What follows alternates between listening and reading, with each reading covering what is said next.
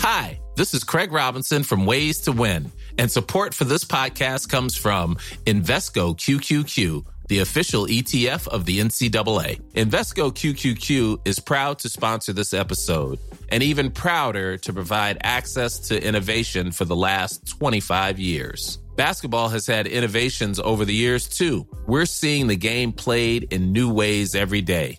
Learn more at Invesco.com/QQQ. Let's rethink possibility. Invesco Distributors, Inc. Hi, I'm Daniel, founder of Pretty Litter. Did you know cats tend to hide symptoms of sickness and pain? I learned this the hard way after losing my cat, Gingy. So I created Pretty Litter, a health monitoring litter that helps detect early signs of illness by changing colors, saving you money and potentially your cat's life. Pretty Litter is veterinarian developed, and it's the easiest way to keep tabs on your fur baby's health right at home. Go to prettylitter.com and use code ACAST for 20% off your first order and a free cat toy. Terms and conditions apply. See site for details. I want to speak to Eamon Malley and also to Amanda Ferguson on the programme now, because talk about referenda. What about a general election? How close are we to one? And will a rabbit come out of the hat today to get, indeed, the Prime Minister his general election? Eamon, good morning. Good morning, Frank. Just for people who haven't been following it closely for the past 24 hours or so, just paint that simple picture of where we are at Parliament today, Eamon. Well, essentially, yet again, Boris Johnson seems to be making everything up on the hoof. And now he's going to try and get some move through the House, which will empower the country to have a general election. But how many times has Boris Johnson determined, we're going to do this, and it all falls flat on its face? Until it happens, we simply do not know what is going to happen. That's the reality here. I haven't ever witnessed any Prime Minister who made so many pledges and failed miserably at every turn to deliver such a commitment. And we could be there today again. Who knows what's going to happen in the House today? You would expect a general election, however, would you? Well, I think there's something inevitable about it, because he has no authority in government, and the Prime Minister's contention is that he cannot close down the whole Brexit issue without having a general election. That seems to be his contention. So he's hell-bent on getting a general election. But the House conspires against him, because the House has to give their blessing. There has to be a majority of the House to give its blessing. Nobody can arbitrarily decide anymore in the House of Commons, we will have an election. The government of the day can't decide that. It's a cross-community effort, really. How fearful are a considerable number of the MPs that if they did go to the country, they'd be out of work? Oh, I think they've got to fear. I think there's so much confusion at every level.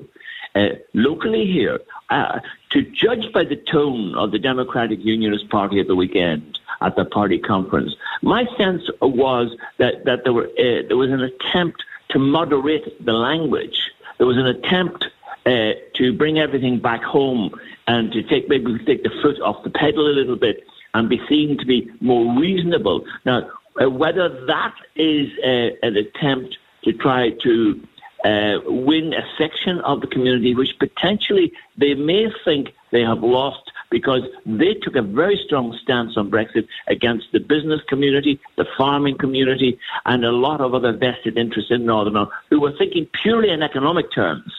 Whereas the Democratic Unionist Party had one overriding issue for them, and that was the union. And Nigel Dodds repeated it. The union is above all.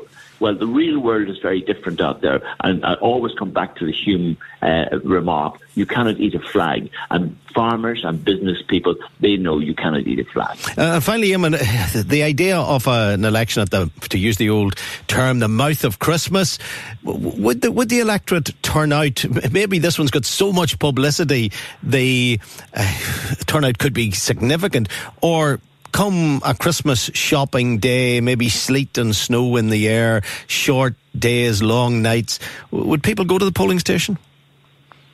Well, the fire is lit in our house these nights, Frank. I'm sure it's lit in a lot of houses. If it continues as cold as it has been, there'll be a lot of people not bothering going out to vote. One of the big factors, of course, will be whether Steve Aiken will hold the line in terms of his declaration that there will be no pact with the Democratic Unionist Party. That will be a factor. That'll be a significant factor. And I would think that Sinn Féin needs something like that at the moment. I just think that something has happened in Sinn Féin in recent times. I just think it's lost its mojo as a political party. And Steve Aiken could be its saviour in this forthcoming election. If he can hold the line, if he's not overthrown, if he has to step down before becoming the party leader as a result of this strategy which he's publicly pronouncing. So let's presume he does bend and there is some form of electoral pact between the Ulster Unionists and the DUP. Could you see any pact between parties who are clearly pro-Europe? Well, there is not much of a history of that, and the Alliance Party is very, very adamant that they will not engage in that.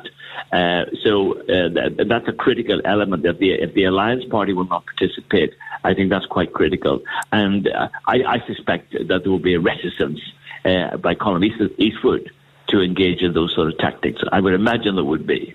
OK, Eamon, thank you. Amanda Ferguson is also available to have a conversation with us. Good morning, Amanda. Good morning, Frank. How do you see today panning out, first of all, at Parliament? Yeah, well, it is fair to say that it's a fairly unpredictable place, so we don't know exactly what's going to happen, but there is more of a sense that today might deliver an election than any of the votes that have been previously. So if we assume for a second that is the case and that people are going to have to be out canvassing for their various political parties and knocking doors in December just before Christmas, and people have to go out to vote. It just really depends how exercised people are, because this election will very much be about Brexit. Of course, in Northern Ireland, it'll be about the Union and it'll be about a border poll as well. But are people weary? Will they be exercised enough to get out and vote? Brexit's very much something that is happening to the people of Northern Ireland rather than something that they're consenting to or really feel involved in happening. So it'll be interesting to see, certainly in seats like South Belfast and North Belfast and South Down and Foyle, how the election goes. And I think that I don't think the parties really have too much to worry about either way. Like, there could be a couple of seats changing hands either way between Unionists and Nationalists. And I think that it will be interesting to see whether Steve Aiken does stick with his line of no Unionist pact, because whenever he announced that, I thought to myself, okay, this is something that's he's trying to carve out his own leadership here. And what he's doing is saying, we can't just keep going into pacts with the DUP. We have to establish ourselves and try and re-energise our own party. Now, whether you think that's foolish or not, it's a courageous move to make, because the Ulster Unionists have suffered electorally at the hands of the DUP since the Good Friday Agreement, and that doesn't look like a position that's going to change. So maybe he's just thinking a radical announcement might change things up, but whether or not he sticks to it remains to be seen. And what about across the water? Do you get a sense that the Conservatives would see off quite easily Jeremy Corbyn, or could they be shocked? I think because Labour is so divided at the moment, it's not, it should be the position that Labour should be, the clear favourites to get a majority over in Westminster, and that doesn't actually look to be the case. It's an interesting one, because Boris Johnson has that kind of shock value that someone like Trump brings, that a lot of people actually quite like the fact that he's a bit wild and outrageous, and he very much is about himself and being out for himself. And also, backing someone like Boris Johnson is a kind of anti-establishment vote, even though he's right at the very heart of the establishment and, the poster boy of power amongst that kind of sort of English Tory. So I don't think that he will be as damaged as much as some people would hope that he might be. And I think that the only thing that doesn't go in his favour is that he would have preferred an election having delivered Brexit by Halloween, which we know isn't going to happen.